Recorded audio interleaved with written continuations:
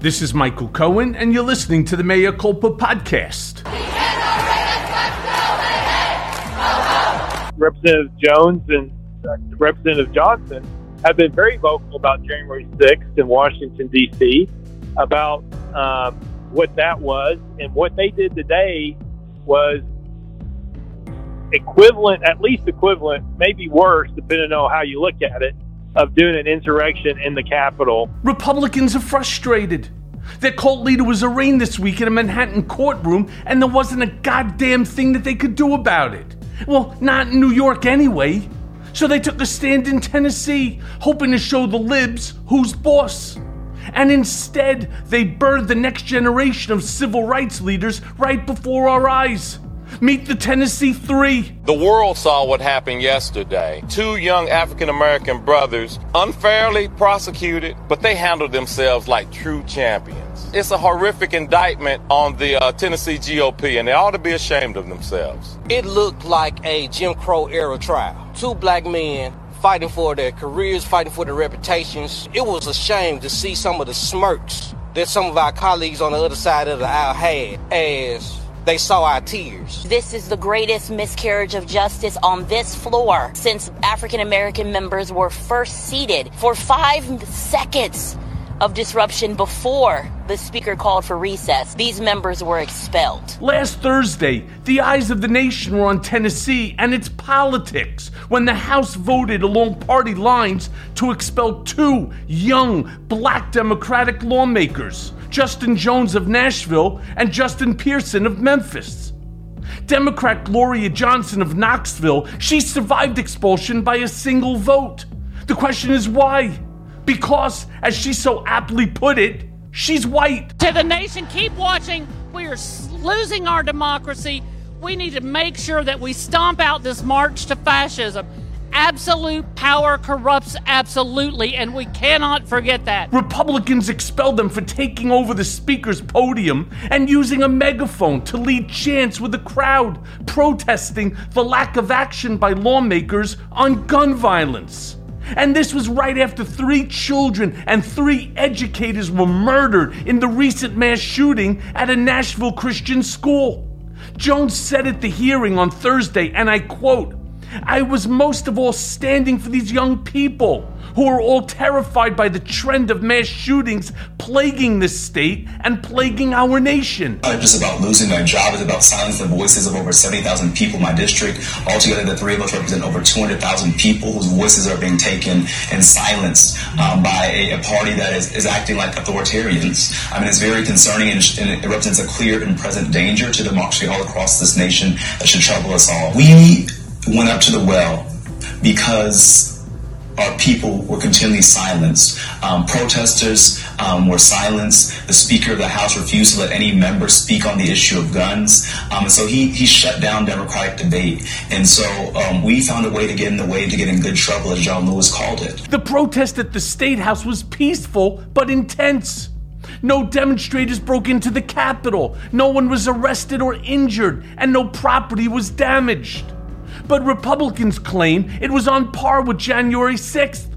I mean, it was nothing like January 6th. But the 3, well, they were charged with disorderly behavior and bringing dishonor to the House of Representatives, when in fact it was Tennessee House Republicans who had brought dishonor upon themselves. Here in this Tennessee General Assembly, that's why you're standing there, because of that temper tantrum that day, for that yearning to have attention. That's what you wanted, but you're getting it now. So I just advise you, if you want to conduct business in this house, file a bill.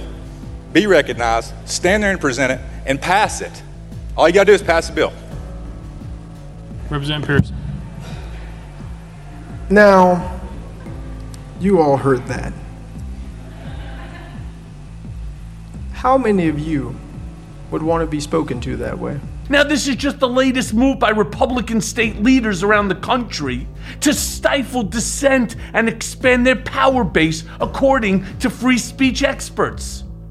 Tennessee used to be a 2-party state, but the radical right is now in the supermajority. I think the Republican snowflakes in the legislature made a terrible miscalculation. I think for someone who served in the minority in the Florida House before, your vote is irrelevant.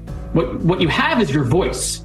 And what the Republicans in the legislature have done to Justin Squared is they have given these two gentlemen a voice now much larger than they ever had by being in the super minority in the legislature. Nationally, this trends towards MAGA lawlessness in Republican-run state legislatures in an alarming step, all in the wrong direction. I mean, for God's sakes, their playbook reads like this. Don't accept election results, lie with impunity, ban abortions, ban books, disregard the Constitution and civil liberties. And, in the case of Tennessee, use overt racism to establish your white supremacy. Let's talk about expulsion. For years, one of your colleagues who was an admitted child molester sat in this chamber. No expulsion. One member sits in this chamber who was found guilty of domestic violence. No expulsion. We had a member pee in another member's chair in this chamber. No expulsion.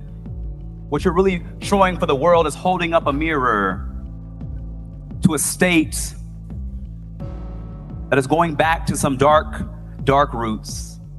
A state in which the Ku Klux Klan was founded is now attempting another power grab by silencing the two youngest black representatives and one of the only women, Democratic women in this body. That's what this is about.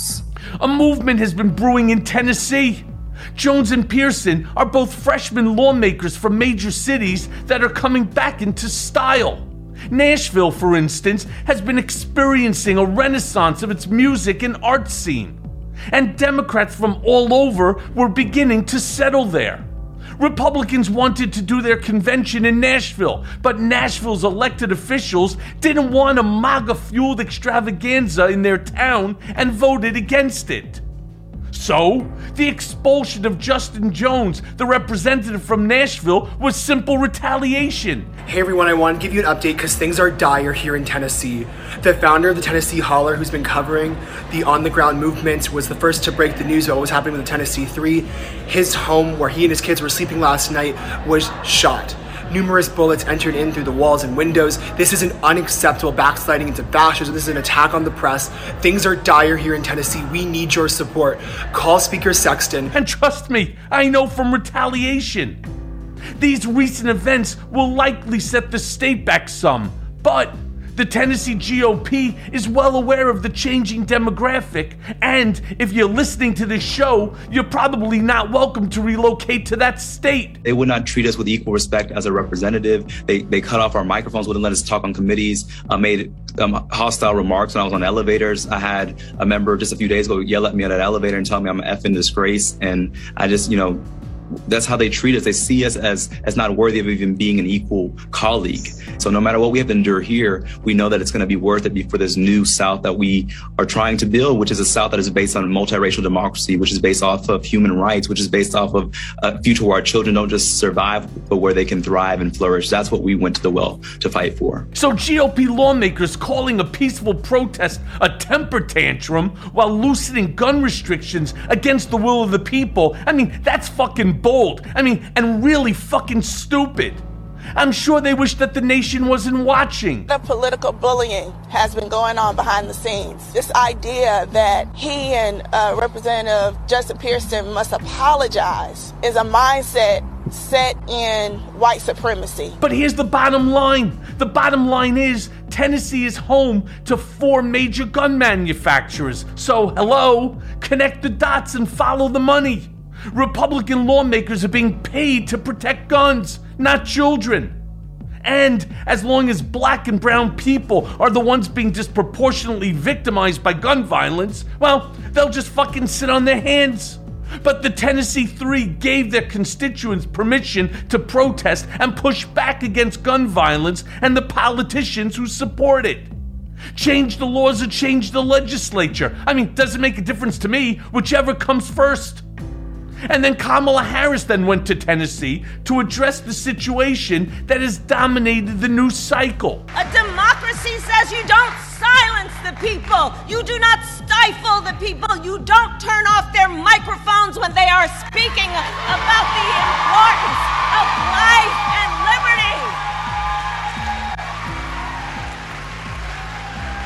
That is not what a democracy does. As a woman of color and a former prosecutor, she was the absolute perfect person to check the Tennessee GOP and support the Tennessee 3. Every single person that does business with Tennessee needs to reevaluate that right now. If you are the NFL thinking of putting a Super Bowl there, you should be rethinking that. If you are the Country Music Association planning to have your award show there in November, you should be rethinking that right now. We cannot allow things like this to go happen and then reward places with business, with commerce, with economic revenue and growth. They have made a very clear statement today with their actions, the Tennessee legislature, that if you are not a white Republican, you are not welcome in their state. There have been calls for Tennessee sports teams like the Memphis Grizzlies to sit out in solidarity with the 3. But who knows? We'll see.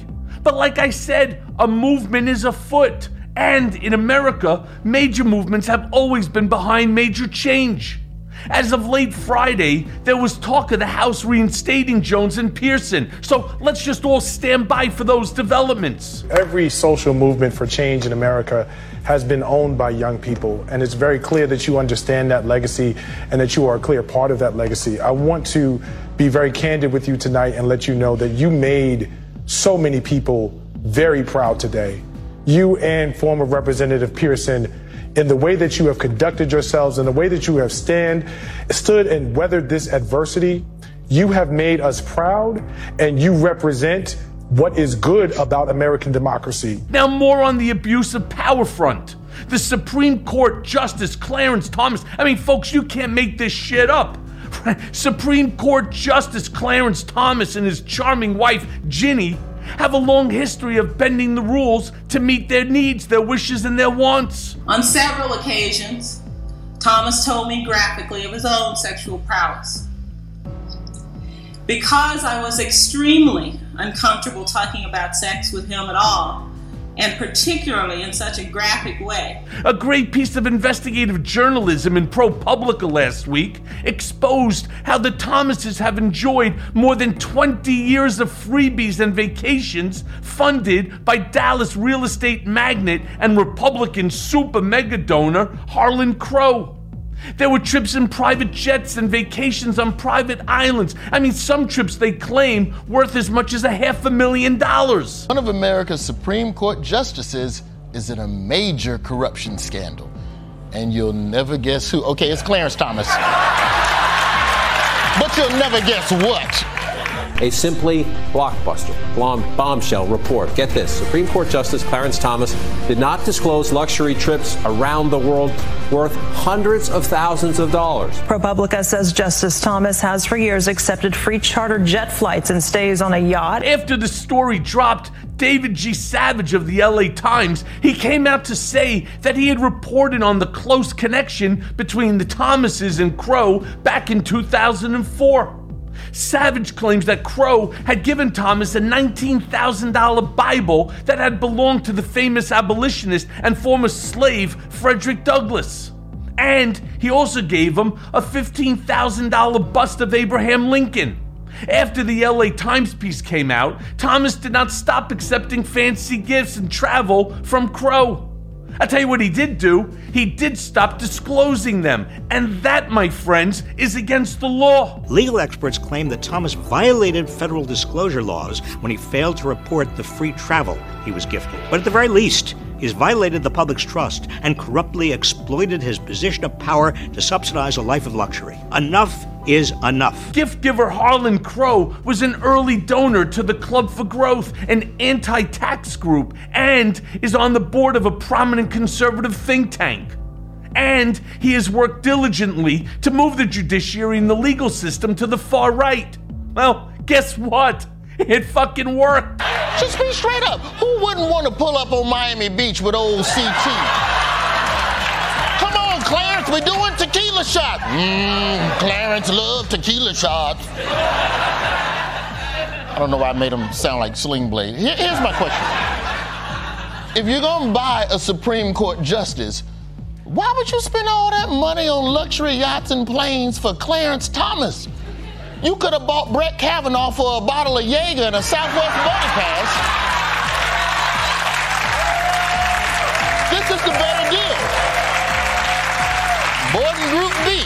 Here's a creepy detail. At one of the properties where Thomas vacations, there is a painting, seriously, like an oil painting of Thomas deep in conversation with a number of shadowy figures, including Leo, the leader of the Federalist Society, who also happens to be the puppet master behind the court's hard right turn.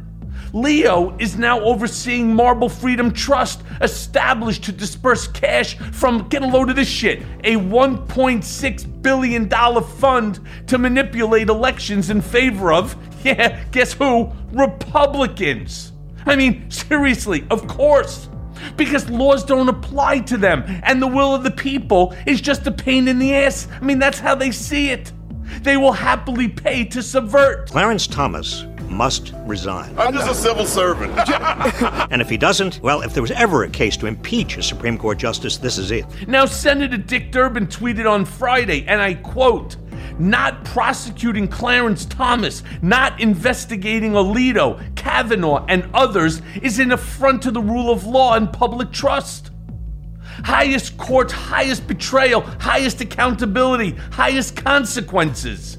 Anything less is criminal and betrayal." So, you know what I'm gonna say, but call your senators and demand investigations into Thomas and Kavanaugh and the whole treacherous lot of them. Because seriously, my friends, enough is fucking enough. But the bad things are happening at the state level. Abortion bans, book bans, attacks on trans kids, voter suppression, all of those things happen at the state level. And while we're talking about state legislators, let's talk about what's happening with Gen Z voters. They are done. Republicans know that they are in a losing race. They've already lost the kids. They've alienated them. So the only thing they can do is suppress the vote. The most hateful Trump-appointed judge in America was sought out by anti-abortion activists to deliver yet another blow to women's reproductive rights. And Friday, well, he delivered a fucking death blow. In an unprecedented move, a Texas federal judge has halted the FDA's approval of the abortion pill mifepristone. Right now, it doesn't mean anything. There's now a federal judge in Washington who said the opposite, who said we cannot take mifepristone off of pharmacy shelves. And so now there are dueling injunctions. The abortion medication is one of 2 drugs used to induce an abortion and terminate pregnancy up to 10 weeks. U.S. District Judge Matthew Kaczmarek from the Federal District Court in Amarillo, Texas, stayed the use of mifepristone, a safe and effective abortion drug, saying that the FDA rushed the approval of the drug. Seriously, let's seriously think about this. Fucking 23 years ago. The ruling will end access to the medication. And it's happening because of religion. Not science or women's health or even anything rational. It's just one sick zealot's opinion that will literally affect the lives of millions of women. If you want to believe that God is wanting you to push a bill through with no exception that kills mothers and ruins the lives of children, lets mothers bring home babies to bury them, then I think you're miscommunicating with God. Or maybe you're just not communicating with him at all. Seriously, the AMA released this statement on Friday, and I quote, "The court's disregard for well-established scientific facts in favor of speculative allegations and ideological assertions will cause harm to our patients and undermines the health of the nation. By rejecting medical facts, the court has intruded into the exam room and has intervened in decisions that belong to patients and physicians. The drug will be off the shelves in 7 days unless an appeal somehow stops it. So my friends, stock up now, if not for yourself, for someone who needs it. Someone may need it in the future. But don't give up faith. This will not stand. I am sure of that. And again, a movement is afoot." Republicans know that they are in a losing race. They've already lost the kids. They've alienated them. So the only thing they can do is suppress the vote. They're doing that with things like making sure that students can't vote with their college ID. making it more difficult than it should be to keep Gen Z home. All of this is state-level stuff. Don't look to D.C. Look to your state house.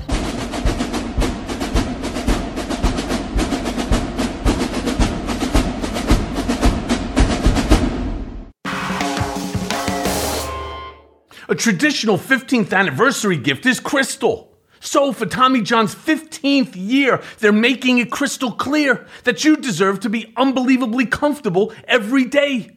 When you wear Tommy John, you're so much more comfortable. You can do everything better. So if I sound better, it's because I'm in my Tommy Johns right now. I mean, I love Tommy John. I love my shirts. I love my underwear. I love my sleepwear. I love it all.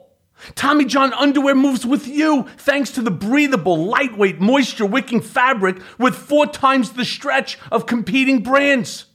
I mean, with over 20 million pairs sold and thousands of 5-star reviews, people like me, we love Tommy John.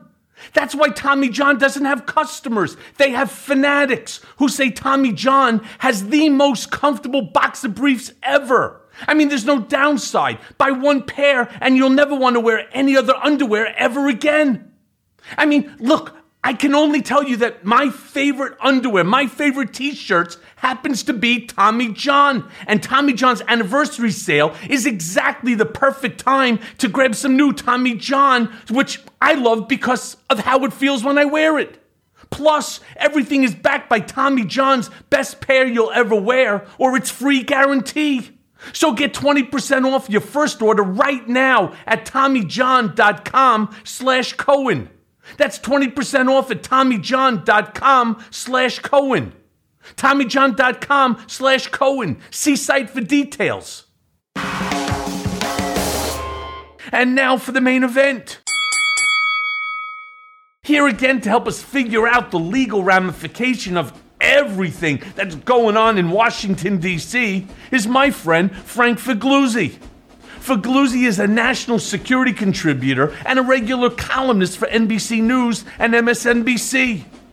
At one time, Figliuzzi was the assistant director for counterintelligence at the FBI, where he served for 25 years as a special agent and directed all espionage investigations across the entire government.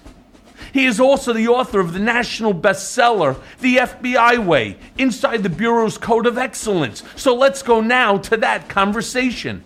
Okay, so Frank, Judge Merchan warned Donald Trump during his arraignment to stop the violent threats, and yet, despite all of the things that Judge Merchan said, Trump persists.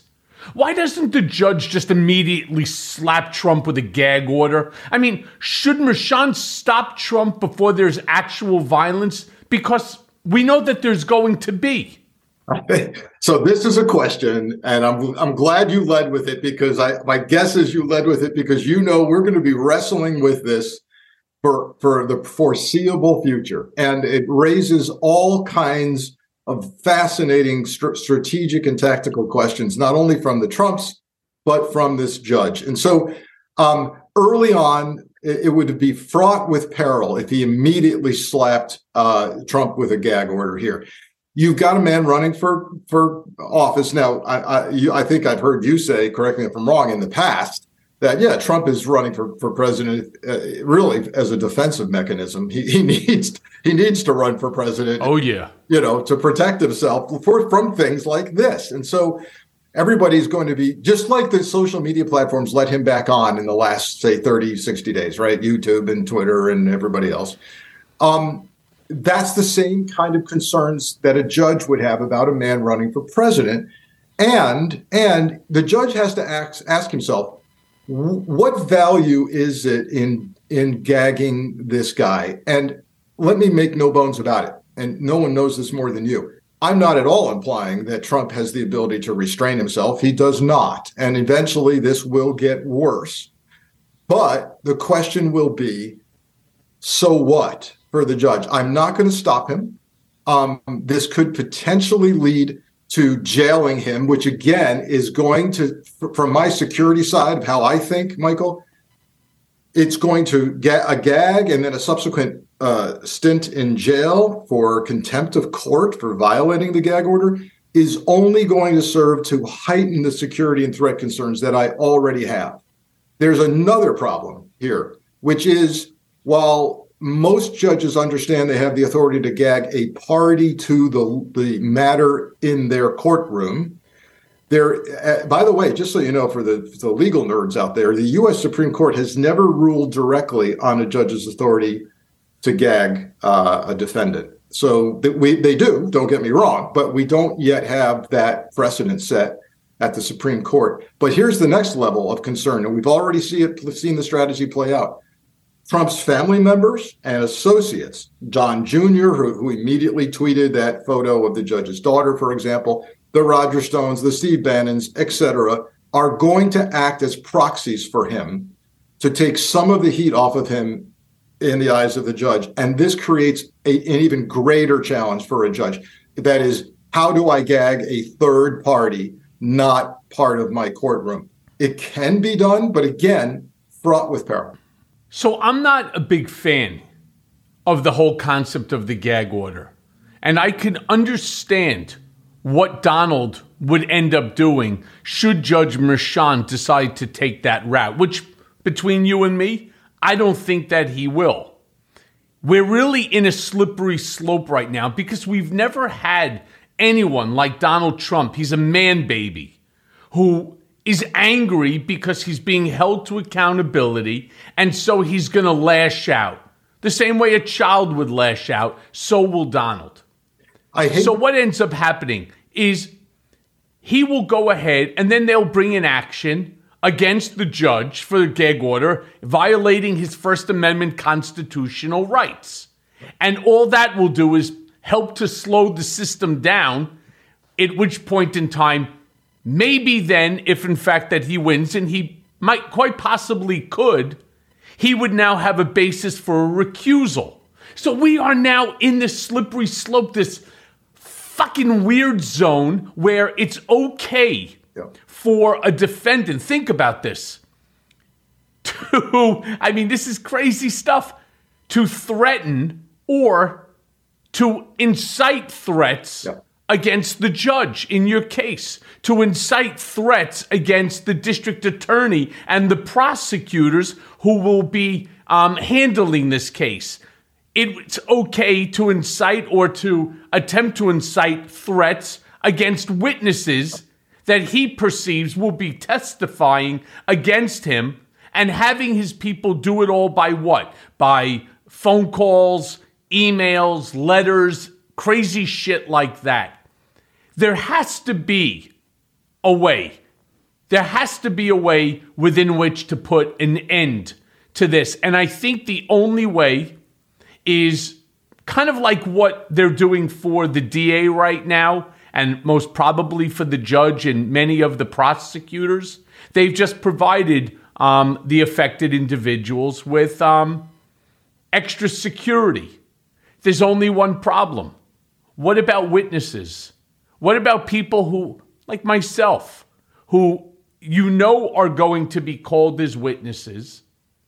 I get the same social media threats, letters, crazy stuff like that from Trump supporters calling at all hours of the night.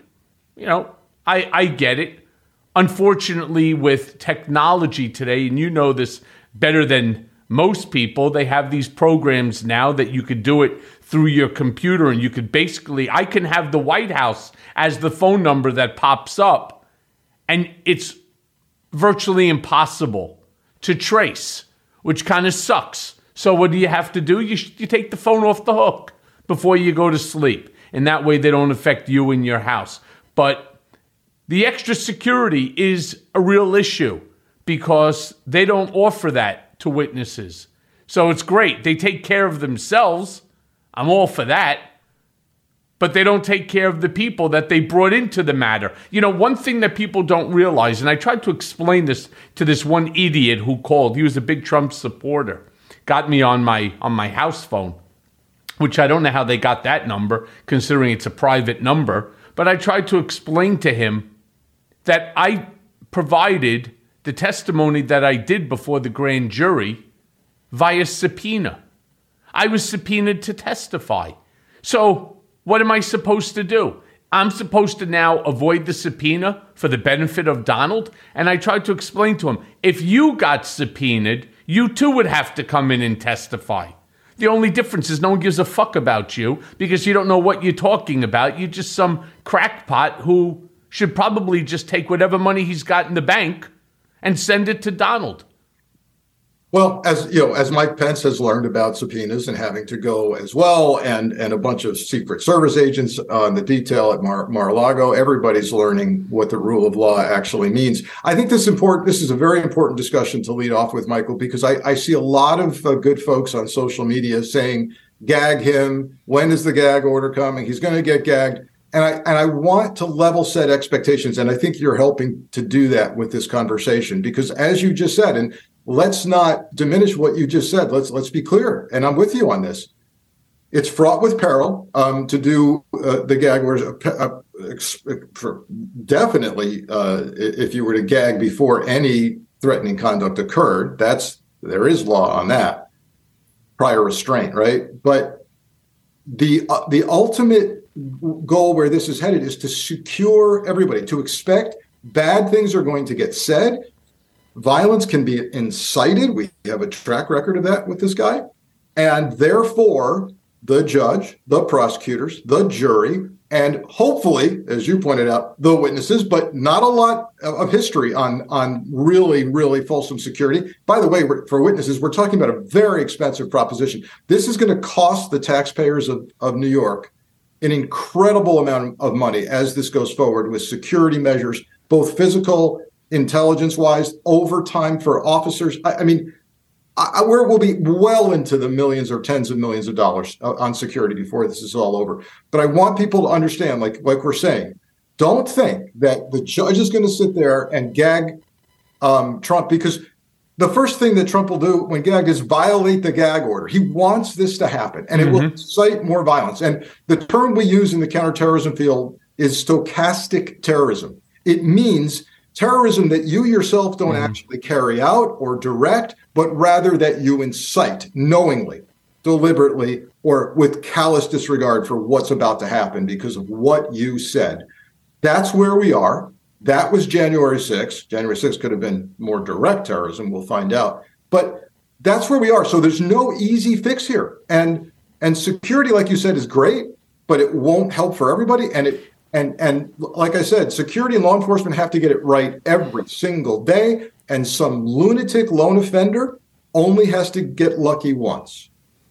That's right. The only difference here is, as I'm sure you saw, one of the things that dear old Donald did is he called for massive protests in New York, and violence and vengeance and all of those other words that, he was trying to stoke emotion into his supporters.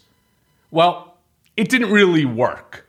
I mean, the tens and tens of supporters that showed up, some of whom, they have, you'll see them all the time in the background. Usually it's over his right and his left shoulder. There'll be a black male or a black female wearing blacks for Trump. They're hired. These are not real. It's an organization that's paid, in order to show that there's diversity for Donald and so on. These aren't. So I think there were like 10 of them at the date where he was arraigned. I'll tell you who was out in force. The people that want to see accountability, the people that believe that Donald Trump is a clear and present danger to American democracy. And I have to say this as well, and this is not to take anything away from the Capitol Police, who are incredibly brave, unprepared at the time. Why? Well, maybe because Donald had his hand in that as well as the Washington Police, also incredibly brave. But there's nothing like NYPD. I mean, NYPD is like a militia. It's bigger than many countries' armies, and they're better trained. These guys don't, when I say, these officers, they don't fuck around at all. They've been doing this for a long time. They know exactly how to deal with crowds. They know how to deal with things like when the Pope comes into town or dignitaries or presidents and so on. They have this thing down to a science. And there was no way in the world that anything resembling January 6th was going to happen on their watch. So, my hat's off to, if I was wearing a hat, I would say hats off to the NYPD. Well done. Nothing happened. Yep. It was peaceful. There was still protests. Like I said, the tens and tens of people in different little swarms of area and so on. It didn't really matter. But for the most part, even in front of Trump Tower, in front of Trump's, apartment, the biggest group of individuals that showed up there for that was the media.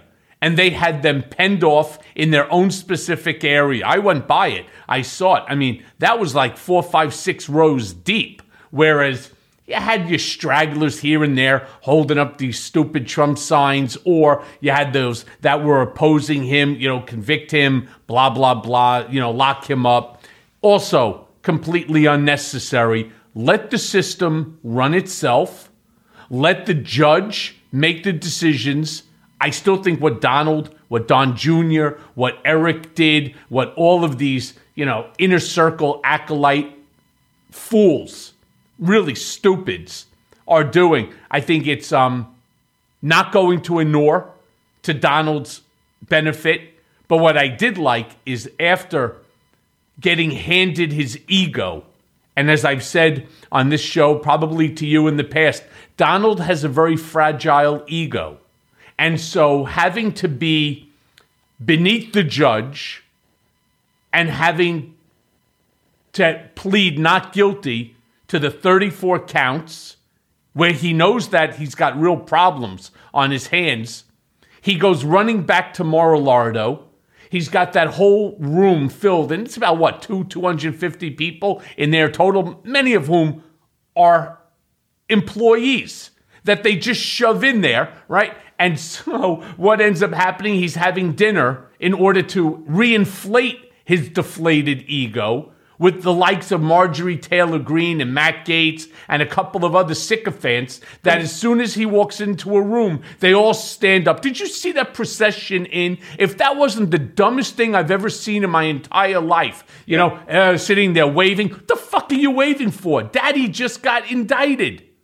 You got Don there. He's probably half-baked himself. Eric walks in, Kimberly Gargoyle, and then Marjorie Taylor Greene thinking that, she's coming from a parade. They all look so fucking stupid.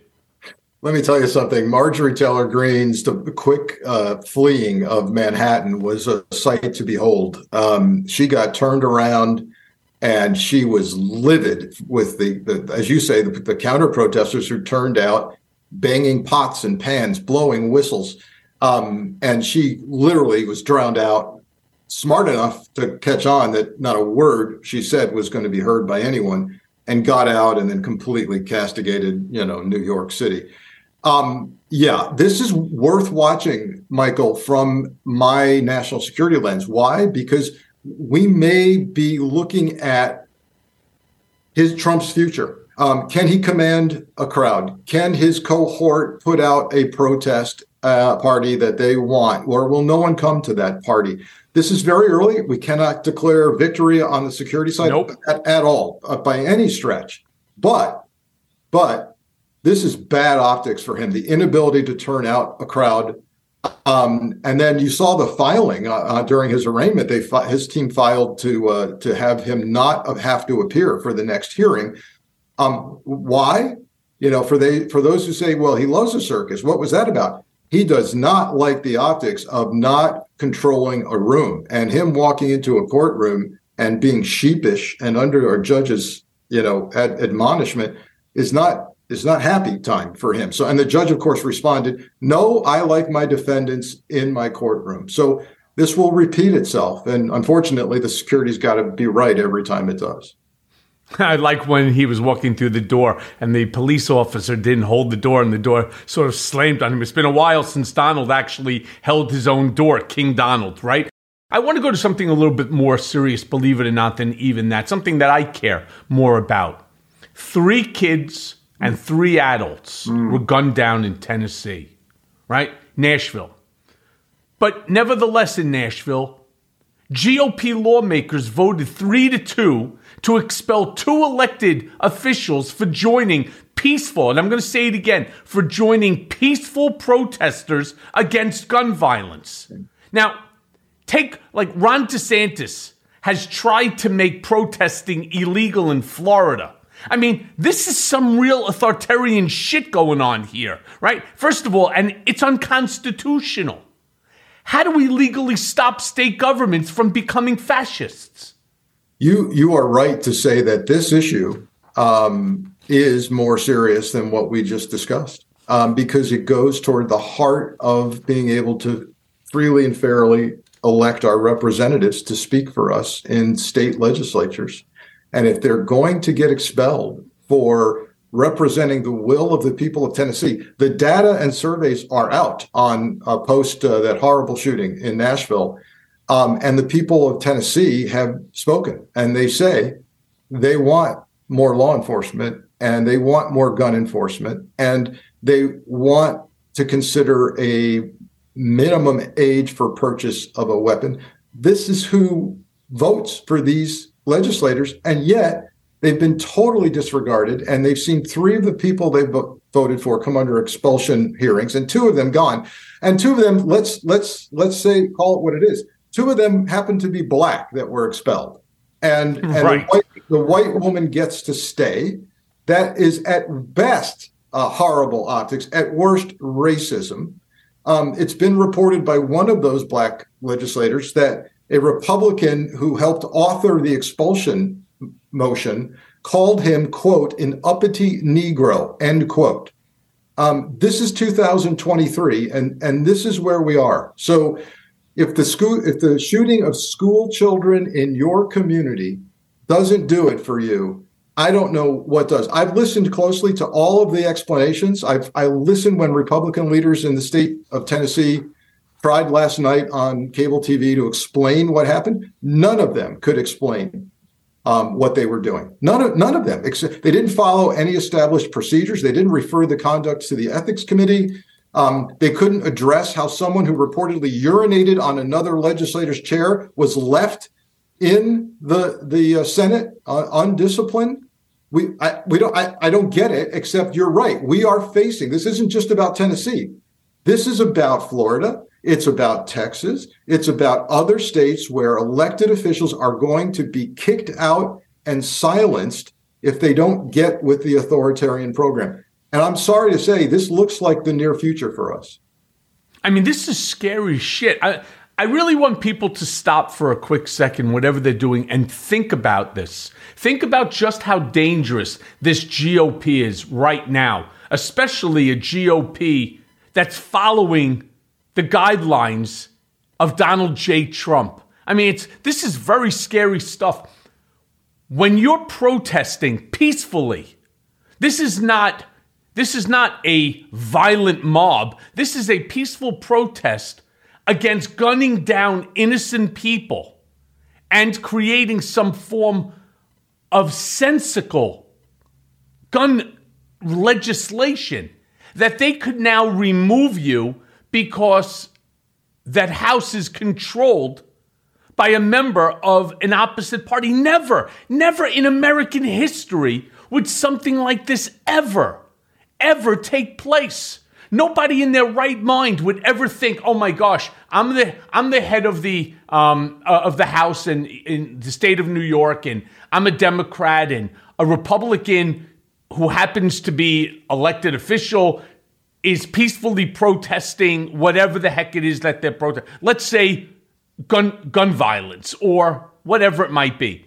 And because they're a member of the opposite party, I actually have the ability to remove them from their seat, to remove them from a position that they attained as a direct result of a free and fair election.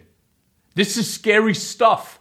So either you keep your mouth shut and you go along despite the fact of something as atrocious as innocent lives lost as a result of gun violence. It's not happening in a vacuum either. You've got to, if you're going to talk about this issue of silencing elected officials in states, you also have to talk about the gerrymandering that's going on like never before, carving out voting districts so that it's almost impossible for minorities to win and for minority candidates to win, and then depriving opportunities to vote. So Harris County, Texas, a huge county where Houston sits, right?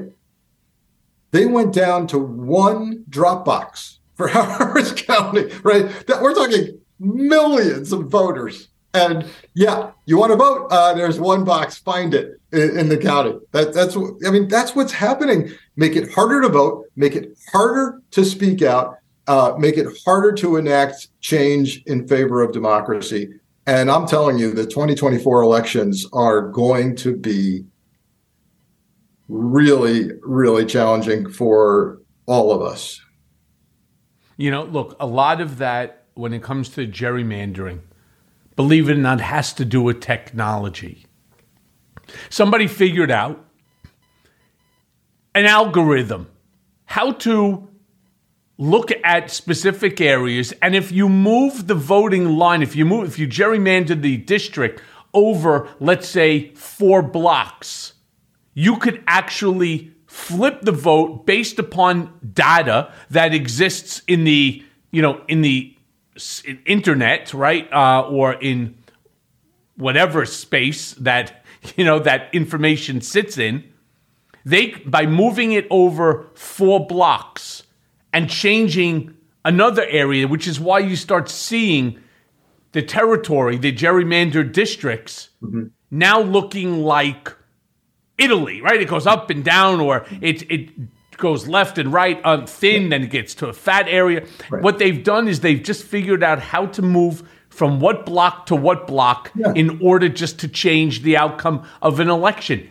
This is not normal stuff. No, certainly gerrymandering has been going on for generations, but what we're seeing now in some of these states is at the height of ludicrousness. So yes, you're carving out a white suburban enclave and sticking it into a voting precinct with an urban demographic, and now it's impossible, right? Now the whites outnumber the blacks in that district, and you can't even put up a minority candidate for that matter. Yeah, and then you talk about authoritarianism. So let's go back to Nashville, and let's also include DeSantis in Florida in this discussion on what's happening. So let's say, for example, the outrage that happened in Nashville yesterday, let's say some of the big Tennessee corporations, FedEx, that's headquartered in Memphis, the Tennessee Titans of the NFL, Vanderbilt University, let's say they come together and go, we're outraged. We want to make a stance for democracy. Well, let's go over to Florida and watch what happened when Disney spoke out against DeSantis and the so-called Don't Say Gay bill. What did he do? He literally took their municipality authority away from them. He said, now I run Disney, right? Now that's being challenged. But if you're FedEx or you're the NFL, or, you're sitting there going, we would like to speak out, but are we going to get shut down by the Tennessee legislature like they did in Florida? This is what's going on. Yeah. And it's scary. The whole thing is just scary. And it's why I keep trying to tell everybody the single most important thing that you could do is to vote. Anybody who is too tired, it's too difficult, I don't want to stand on any lines, and so on, the apathy to voting will ultimately be the end of our democracy. So each and every one of us have that obligation, and people need to vote, plain and simple. We're seeing unprecedentedly close voting outcomes. Look at Lauren Boebert's district in Colorado. We're seeing just razor thin margins. So for people who think my vote doesn't make a difference, it absolutely makes a difference. Yep. So Frank, let me ask you this, because You and I both agree that the Supreme Court is broken. I can't even believe that I'm having this conversation. I mean, I remember as a kid and learning about the Supreme Court, and this is a job that you have for life. The only way that you end up leaving is either you want to or in a box. It's one or the other. And they were the smartest of the smarts. They were, impressive. But this week, it's revealed that Clarence and Jeannie Thomas, right? I mean, we already know about Jeannie Thomas with the January 6th insurrection, and we know about Clarence Thomas deciding that he didn't want to start prosecuting anybody in order to potentially protect his wife. Clarence Thomas, on behalf of himself and his wife, accepted a whole slew of free luxury trips, literally now for 20 years, from this major GOP super donor, this billionaire Harlan Crow. Now, this couple has gone out of their way to prove, literally, my opinion, to prove that they're corrupt. I think that they're going out of their way to show that they are legitimately above the law. And now they're doing it in everyone's face. To your knowledge, are they even being investigated? Is there an investigation pending into this? So, look, you're right. I have held off. You know that I'm an institutionalist. I will not castigate our institutions, and I've held off on saying anything about the brokenness of the Supreme Court until yesterday, when I tweeted that, yes, I believe now the Supreme Court is broken. And that has little to nothing to do with whether I like or dislike their rulings. It rather has to do that they simply refuse to come under the authority of an ethics code for themselves. And I place that blame squarely on Chief Justice John Roberts, who had plenty of lead time here on numerous issues, many of them involving Clarence Thomas and his wife. And he could have said, hey, we're going to sit down and draft an ethics code because every other federal judge has to comply and we don't have one. And he's not done it. And yet he goes out on the speaking circuit, Federalist Society, et cetera, and says he's at a loss to understand why Americans have lost faith in the Supreme Court. It's exactly because of this. It's because they lack an ethics code to follow. And let's be clear here. This major Republican donor for the last 20 years has at least annually taken the Thomases on trips, one of which is calculated with great work by the journalists at ProPublica, by the way, who did this expose. It's hard work. They had to track tail numbers, credit card. It was hard work. And they said one trip, if you calculate the chartering of the private jet, the private yacht, the villa rentals, food, lodging, one trip would have cost $500,000 that they looked at. So that's happening for 20 years, every goddamn year. And it came out yesterday that this donor, who, by the way, is of the Trammell Crow property real estate fortune, this guy built a statue for the middle school that Clarence Thomas attended. The statue is of his favorite teacher, a nun that taught Clarence Thomas in 8th grade. That's a statue donated by this guy, Crow, to the middle school that Clarence Thomas attended. This goes on, stuff like this goes on all the time. We have no idea whether other justices are doing anything like this, because why? There's no transparency and little to no reporting. Look, the counter argument to this is something that Clarence Thomas put out in a statement when he said, Harlan and Kathy Crow are among our dearest friends, and we've been friends for over 25 years. As friends do, we have joined them on a number of family trips during the more than quarter century that we have known them. Early in my tenure at the court, I sought guidance from my colleagues and others in the judiciary, and I was advised that this sort of personal hospitality from close personal friends who did not have business before the court was not reportable. I have endeavored to follow that counsel throughout my tenure and have always sought to comply with disclosure guidelines. Well, I get it.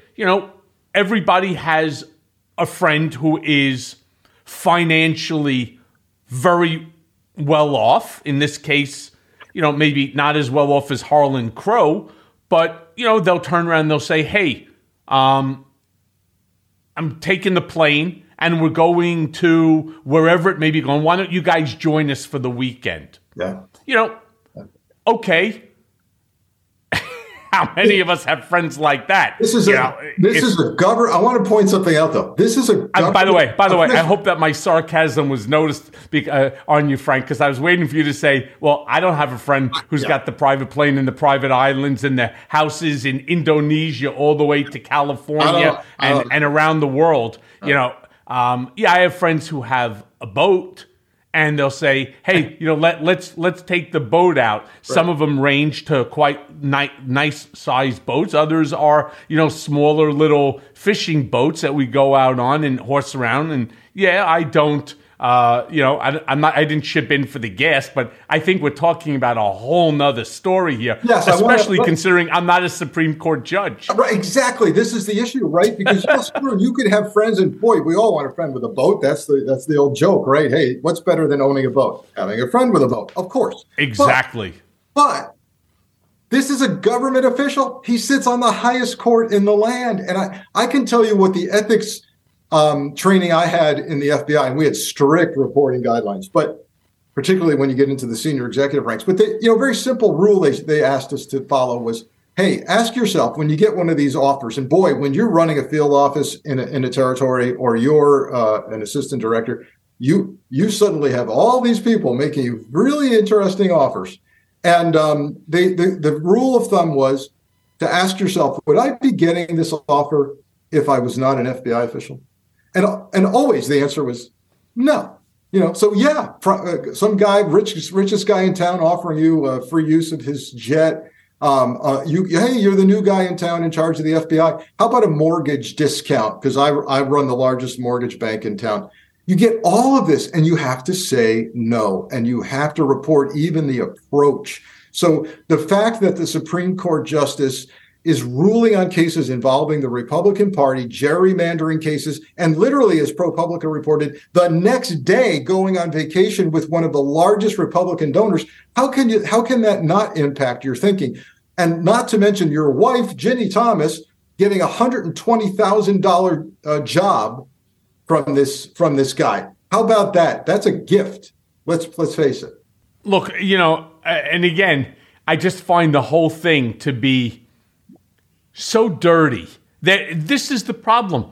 When you have a job for life and you cannot be removed, this becomes a real problem. I've always been opposed to lifetime positions, to the lifetime tenure, whether it's a federal court judge, whether it's a Supreme Court judge. Nobody has a lifetime job.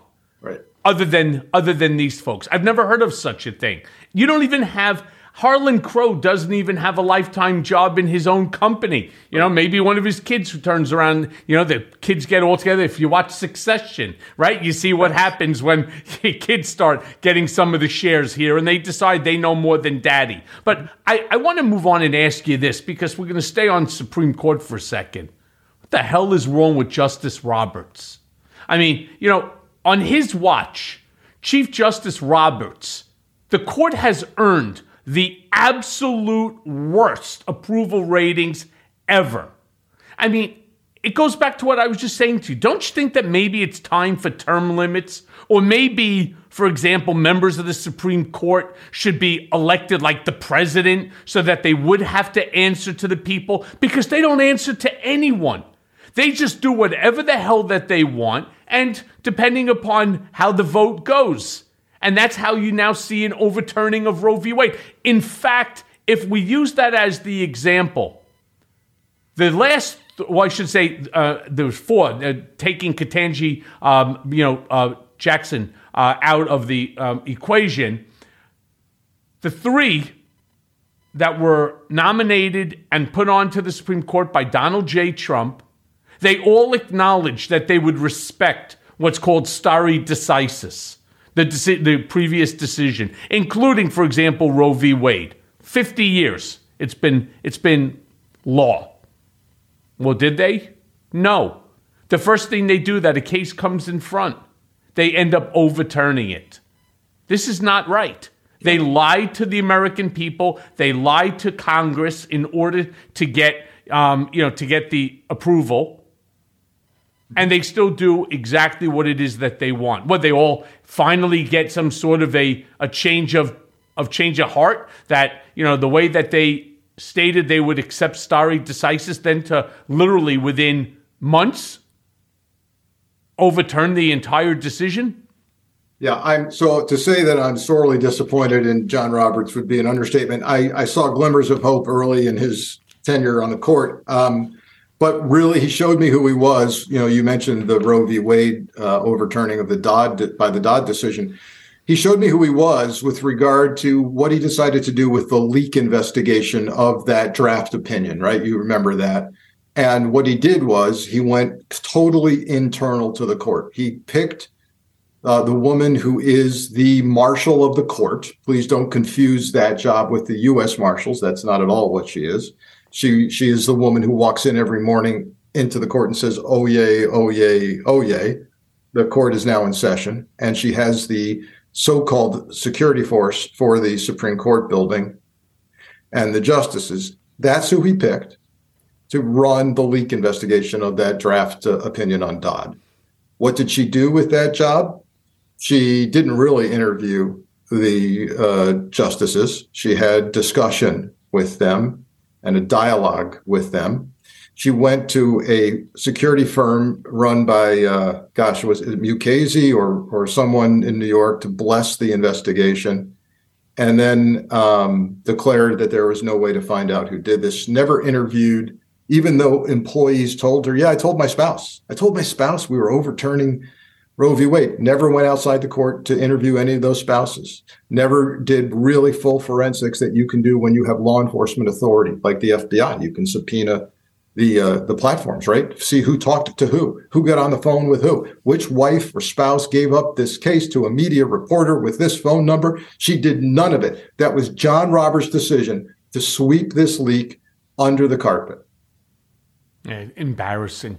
Now, Frank, I know that that you're a safe gun advocate, but with each mass murder, there are protests and the public outcries, and you start seeing, prayers and sympathy for the family. You have all the heart emojis going out, the broken heart emojis and so on. And then nothing happens. Now, President Biden is calling for the assault weapons ban to go back into effect. How likely do you think that Congress will take any meaningful action? How likely do you think it is that Congress will take any action at all? And what do you think that we can do right now to curb these senseless shootings and the unfortunate loss of life that's associated? So that's easy. You can just press my speaker button on my chest, and I'll tell you exactly what needs to be done. The second I say that, somebody in the audience will say, well, that wouldn't have applied to Nashville, or that wouldn't have helped in El Paso, or that would have helped. Yeah. So, let's not keep finding the exceptions. Let's find the middle ground that we can work on. Really good work being done by Senator Chris Murphy out of Connecticut, by the way, on helping people find that middle ground. And yes, it's frustratingly small baby steps that are being taken, but they are steps that are being taken. Right now, today, with pending legislation, what could be done and will not be done because of the split Congress is the closing of the gun show loophole. You've heard this before. The notion that, yes, by God, we require background investigations nationally through the FBI and every time you purchase a weapon, except when you go to the county fairgrounds on the weekend and buy a gun at the big gun show. Then we don't care. Except when your neighbor down the street says, "Hey, I'd like to sell you my shotgun." No, we don't require that then. Number one, close the gun show loophole. Number two, the Charleston loophole. You remember a kid by the name of Dylan Root shoots up a Bible study Wednesday night at a AME church in Charleston, South Carolina. Come and find out, when he purchased his gun, there was a glitch and a discrepancy in the background check. And you know what the law says? If it takes more than 3 days for the background check to get figured out, we default to giving you the gun. That is absolute nonsense. And the data shows that thousands of people have been handed their guns who would have failed the background check. So it works if we just do it. Those two things can be done right now, and the bills are waiting to pass, and there's nothing we're going to do about that. Also, yes, I'd love to see a minimum age of 21 for an assault-style weapon. I'd love to see that. You know, if that couldn't happen after Uvalde school shooting, it's not going to happen. But that's where I am on that. I've got plenty more, but those two would start right away. And go right back to that whole thing about voting, right? You got to vote for people who want sensible gun laws. Look, I was, prior to, of course, me paying the porn star to pull the president's mushroom pecker, right? I had a full carry here in New York. I am not anti-Second Amendment at all. I just don't understand. And I'm not saying it because people always say, fuck you, Cohen. You're just saying this because you hate Donald and, you hate the Second Amendment. No, I don't. No, I don't. Not for either, right? It's just not true. I myself trained in firearms. I myself owned multiple firearms prior to, again, losing my license as a felon, and hopefully I'll figure out how to get that back. I just don't understand the necessity of owning one of these assault rifles, one of these weapons of war. I'm not sure why you need an AR-15 versus a 30-06. I don't understand the reason why. Because it's not rapid fire, because you can't dispense of 100 bullets in under 60 seconds. I mean, we were smart enough to get rid of these bump stocks, right, that make any gun into a fully automatic.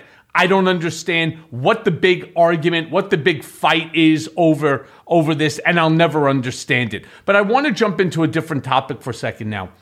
The word on the street is that Jack Smith is closing in on a Trump indictment in the Mar-a-Lago documents case, right? And for those people that don't know, the Mar-a-Lago document case, of course, are the stolen documents that were all labeled top secret.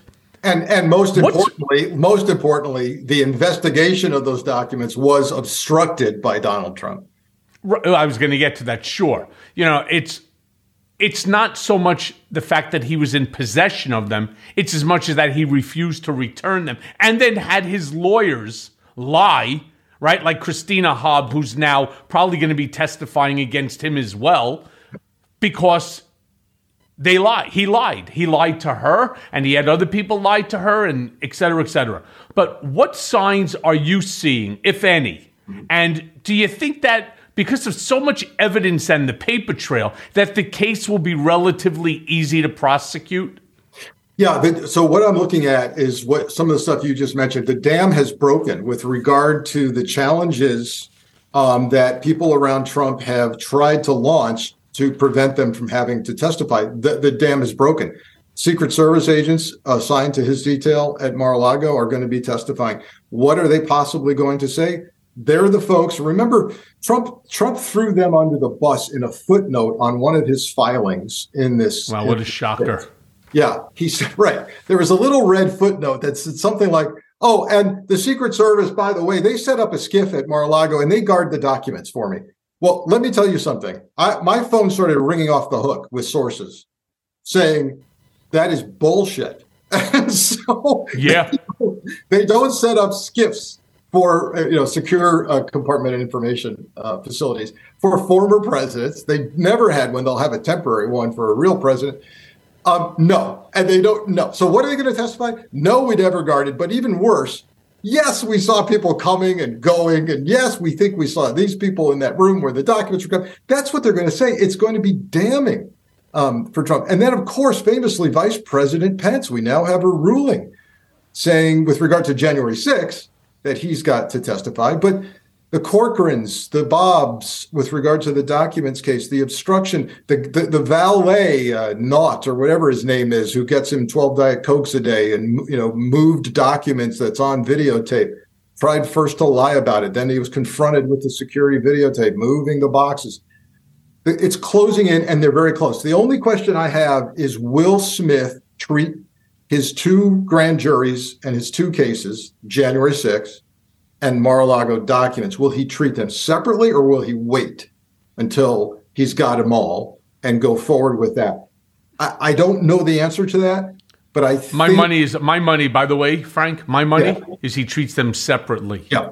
They're 2 separate and distinct cases, and I think he will compartmentalize them because they don't overlap. There's no need. I mean, they're just there's absolutely no need. That's my opinion. Yeah, there's no need to combine them, and it's separate prosecutors and separate agents, and I agree with you, and separate grand juries. So that will be first, but then the big question mark is Fulton County, Georgia, which, again, another state case, very powerful case, involving if the grand juror, that special grand juror foreman who spoke until she stopped speaking, thank God, if she's correct, we're looking at a dozen or more potential indictments of powerful people.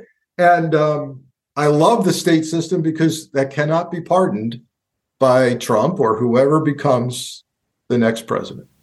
You know, I've actually said this 100 times, but I still always say it, and I think it's always worth repeating.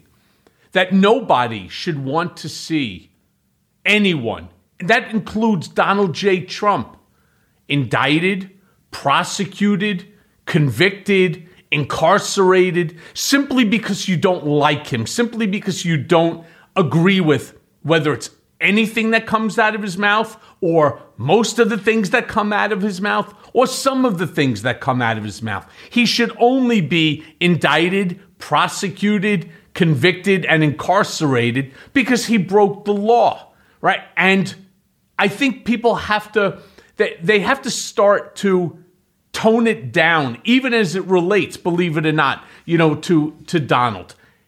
Rest assured, what he has done is so in your face. It couldn't be more in your face if he actually wrote it on his knuckles in indelible ink and punched you in the forehead, to put it on you. Everybody should see exactly what he did. There's not an argument as far as, I believe, the district attorney here in New York's case. There's no argument. The documents speak for themselves. And then you have the same thing with Jack Smith's Mar-a-Lago documents case. What could you argue? First and foremost, were you or were you not in possession of the documents? I mean, I don't think that this trial should be a week's long. I think to me, it's like a day. It should be a day-long trial. You only need to ask Donald 10 questions. First and foremost, were you in possession? Did you know that you should not be in possession? Before you answer that, Donald, please take a look at the following document, right? Whereby your lawyer attested on your behalf that you returned documents. You claim that you did. Then you were asked again. Remember, something a lot of people don't know. It's not like they asked him once for the return of the documents. It was over a year that they were asking him for the return of these documents until they finally went and sought judicial intervention, got the subpoena, got the warrant, and went ahead and retrieved the documents that don't belong to him. By the way, Donald, are you aware that you are not permitted to have these documents? And if you say the answer is no, that you're not aware, well, then that would comport with the stupid shit that keeps coming out of that hole underneath your nose, whereby you say, I'm allowed to. And then that's the Sean Hannity interview. No, that's not the way the Presidential Records Act reads. You're reading it the way you want. They're not your documents. They belong to the American people. Yeah, this is why I think I agree with you. It's relatively cut and dry, although it will be protracted, of course, and there'll be all kinds of experts that will have to be brought in by the prosecution with regard to declassification and a president's authority and what that process should look like, right, or not look like, because that's going to be a major defense of his. But what he cannot defend against is the obstruction. He just can't. And you're right. Cannot. Multiple visits. The head of DOJ's National Security Section personally went down there and said, pretty please, National Archives for months, and then the subpoena, and then the search warrant and videotape of people moving boxes. He can't defend against the obstruction. And, there's just to be clear, there has to be process attached to declassification. I don't care if you're the president. There has to be process. And I think what they're going to find, don't be surprised if part of the obstruction case is this guy, Kash Patel, making stuff up about the alleged, blanket declass process that never happened. It is smoke and mirrors. And I think he is jammed up, Patel, on that, and is going to be shown to be a liar with regard to that. Right.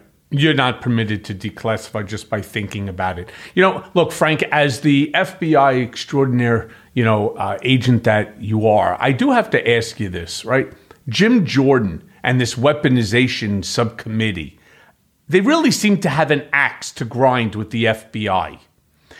Jim Jordan spent months on this bogus whistleblower witch hunt. Can you do me a favor? Explain to my listeners, why do you think that Jim Jordan has it in for the FBI? And what do you think it is that he's ultimately trying to accomplish? Well, it's tough to get inside his head, but the general theme for the entire Trump cohort is to attack the investigators, whether you're Bill Barr, John Durham, no matter who you are, Matt Gaetz, Marjorie Taylor Greene calling for defunding the FBI. If you're attacking them and the president, you're investigating them, you are abusing your authority, according to them, and you must be defunded. So with regard to the so-called whistleblowers, for months, Jim Jordan claimed that upwards of 12 to 14 former FBI employees had come to him and claimed that they were fired or suspended or had waste, fraud, and abuse to report. I want to make it clear here, not one of those individuals has been granted whistleblower status by the Department of Justice. They are fired employees who refused to do their job. One of them refused to take the COVID vaccine. Another one that's very outspoken refused. And by the way, I've never seen this in my 25 years in the FBI. He was a SWAT team member in Florida. He walked away from a SWAT assignment. You never leave your SWAT buddies, ever. Wow. He walked away from SWAT because they were going to arrest a January 6th defendant. And he refused to do it. That's who we're dealing with, not real whistleblowers, make-believe whistleblowers. And when Jim Jordan put on his first 2 or 3 top so-called whistleblowers, they fell flat on their face and were destroyed as people just making stuff up who were disgruntled, suspended, or fired. That's that. But it's going to go on. The defund the FBI thing is going on and on and on. And look, people, I always tell, you've heard the thin blue line, right? What separates us from total chaos in society? If you only knew what a week without the FBI would do to our national security. So Frank, let me ask you this then, because that you're so right. People don't know exactly what the FBI does and how important they are to the sustaining of our democracy. So then what kind of an effect do you think that this is having on members of the FBI and the intelligence communities when you have these MAGA moron lawmakers, right, and members of the public constantly trying to discredit them, their work, and the reputation of the agency? I'm not going to pretend anymore. My answer is different than it was, say, a year or two ago, Michael, to this question. I'm not going to pretend that this hasn't had an impact on the rank and file, because it clearly has. We saw Washington Post reporting a few weeks ago, Carol Leonnig and others, on the story that broke that there were loud, vehement disagreements between the Washington field office management and DOJ about whether a search of Mar-a-Lago was needed. You saw that reporting, shouting at each other. Allegedly, the guy in charge of the Washington field offices, one of the most important field office jobs in the FBI, right? Said something like, I'm going to have to be ordered to lead that search because I'm not doing it. So when you ask me, what's the impact of this constant denigration of the Bureau? It is to cause them all to question themselves, to cause some of them to take sides, some of them to think politically when generally FBI agents never think politically because they're generally apolitical animals. So yes, it's having an impact. And yes, there's reports of screaming debates on January 6 cases and others. And it's the saddest thing that can happen, because The FBI must continue to be perceived as apolitical and neutral, and it has not been perceived that way since Trump took office. Yeah, well, that's the problem with the whole DOJ. Trump and Bill Barr and others, they've really fucked the DOJ up. And look, I have a lawsuit against the U.S., which has its own problems because of the Dodd decision with overturning now Bivens, which gives you the ability to hold the government accountable for violation of your constitutional rights, which they did. I mean, there's no argument there. I have a federal judge that acknowledged that they did, but that's a whole nother story. The hour goes by quick. I have one last question for you. And this is one that I really gave a lot of thought to. How would I end the show with the great Frank Figliuzzi? And this is something that I don't have an answer to, so I'm really looking forward to your answer. What the hell is the latest on this Hunter Biden laptop shit? Because all you hear from this far right and these MAGA morons is anytime that there's anything that Donald Trump is being accused of, all you hear them say is, well, what about Hunter Biden's laptop?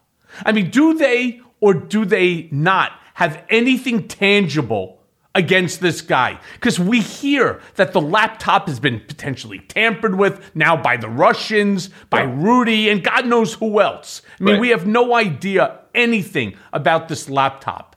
Because I really believe that if there was something there, that we would know it by now.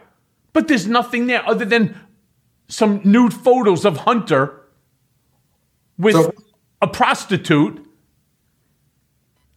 doing drugs. And we all know that he has or had a massive drug problem. And I feel sorry for him for that. Yeah. Yeah. For those who keep repeating that mantra, where's Hunter? Where's the lot? What about the laptop? I hope to God that never in their lives do those people ever have to deal with a family member who is seriously addicted to drugs, because it is, of course, a nightmare for that family. And as I'm sure it was for Biden, and I'm sure he cringes every time something comes out about his son's behavior as a drug addict. Let's put that aside, because clearly empathy and compassion are not any of these people's strong points. My understanding, and I want to be clear, I'm not pretending to have any inside information, is that there's a pending tax investigation. There's also some pending investigation regarding a possible unlawful possession of a weapon by Biden. But those are the two things criminally that are being handled out of the FBI Baltimore field office, because that laptop, you'll remember, came out of Delaware, a shop in Delaware. Delaware happens to be covered by the FBI Maryland. So there you have that. There's a U.S. attorney. Talk about Merrick Garland being smart and fair. He kept a Republican U.S. attorney on in Maryland to continue to handle the Hunter Biden case. He didn't appoint. Every other U.S. attorney, for the most part, was replaced. He kept this guy on knowing all eyes would be on this case. So pending taxes, pending gun possession. The big issue for me, and I wrote a column about this about a year ago, I'm a counterintel guy, right? When I hear strong evidence that known Chinese intelligence officers and co-optees were in touch with Hunter Biden, trying to gain influence. And by the way, I can sit here and rattle off every other Chinese government attempt through history to get close to George Bush's brother, Neil, and it's all public information, right? They do it. If you've got the last name of a president, you're going to get visited by Chinese intelligence officers, and lots of money will be dangled in front of you. That needs to be investigated. I'm confident it's being investigated, but I'm also hearing, this is where I'm going to put my media hat on and sources. I'm hearing that they can't find the direct line to Joe Biden. That, I know people are going to on the left, on the right, are going to be sorely disappointed to hear this. But as they say, too bad, right? I've yet to hear anybody go, we've got the money flowing to Biden. By the way, if in fact that they had that, I promise you, it would be out there right now, front and center. It would have been out there from day number one. No doubt in my mind. Right. Now, why is it taking so long for a tax case against Biden or a gun case? Simple case, right? I can't answer that question. I don't know what the holdup is on that. And it's possible, this is conjecture, that the counterintel case is still going. Like, my God, we had a lot of Chinese intelligence people running around this guy. Mm-hmm. And maybe they need to sort that out. I don't know, but my understanding is the case has not been closed. Yeah. Well, Frank, as always, great to get your perspective. Great to see you. Happy holidays, my friend. Enjoy. And as this shit continues to progress and more questions come up, you know, I'm gonna ask you to right back here on to Mea Culpa. Always a good discussion. Stay safe, my friend. You too. Be well, my friend. And now for today's Mea Culpa. We're about to see how our legal system holds up and under extreme pressure. I mean, there is a lot of shit going on that can only be sorted out in the courts. Or, more importantly, as I keep calling, at the ballot box. And we have to believe that the next generation will vote, that they will organize, activate, and change the world. And hopefully for the better. I mean, 66% of them are already registered voters. They are just smarter than we are. They're less racist and more inclusive. They are largely in favor of LGBTQ rights, gender equality, and access to abortion. I mean, they aren't afraid of socialism. In fact, it was Bernie Sanders who organized Gen Z, or Zoomers as they are called, and helped to build them into a viable voting bloc. I mean, Sanders should be given credit for at least waking them up, which I find funny because he's really old and he acts really old. But his ideas about equality and fairness, they feel really fresh to kids jaded by the Trump era. Gens X, Y, and Z are the biggest single voting bloc in American history. Along with millennials, Gen Zers turned out in historically high numbers for the midterm election, second only to the 2018 election. The movements associated with them are School Strike for Climate, March for Our Lives, Me Too. I mean, a 2020 political survey showed that American voters aged between 18 to 23 support the Black Lives Matter movement, get a load of this, by 68%. I mean, that's pretty good. And despite the work of despots like regressive Ron DeSantis, the kids understand the difficulties that black and brown people face in America.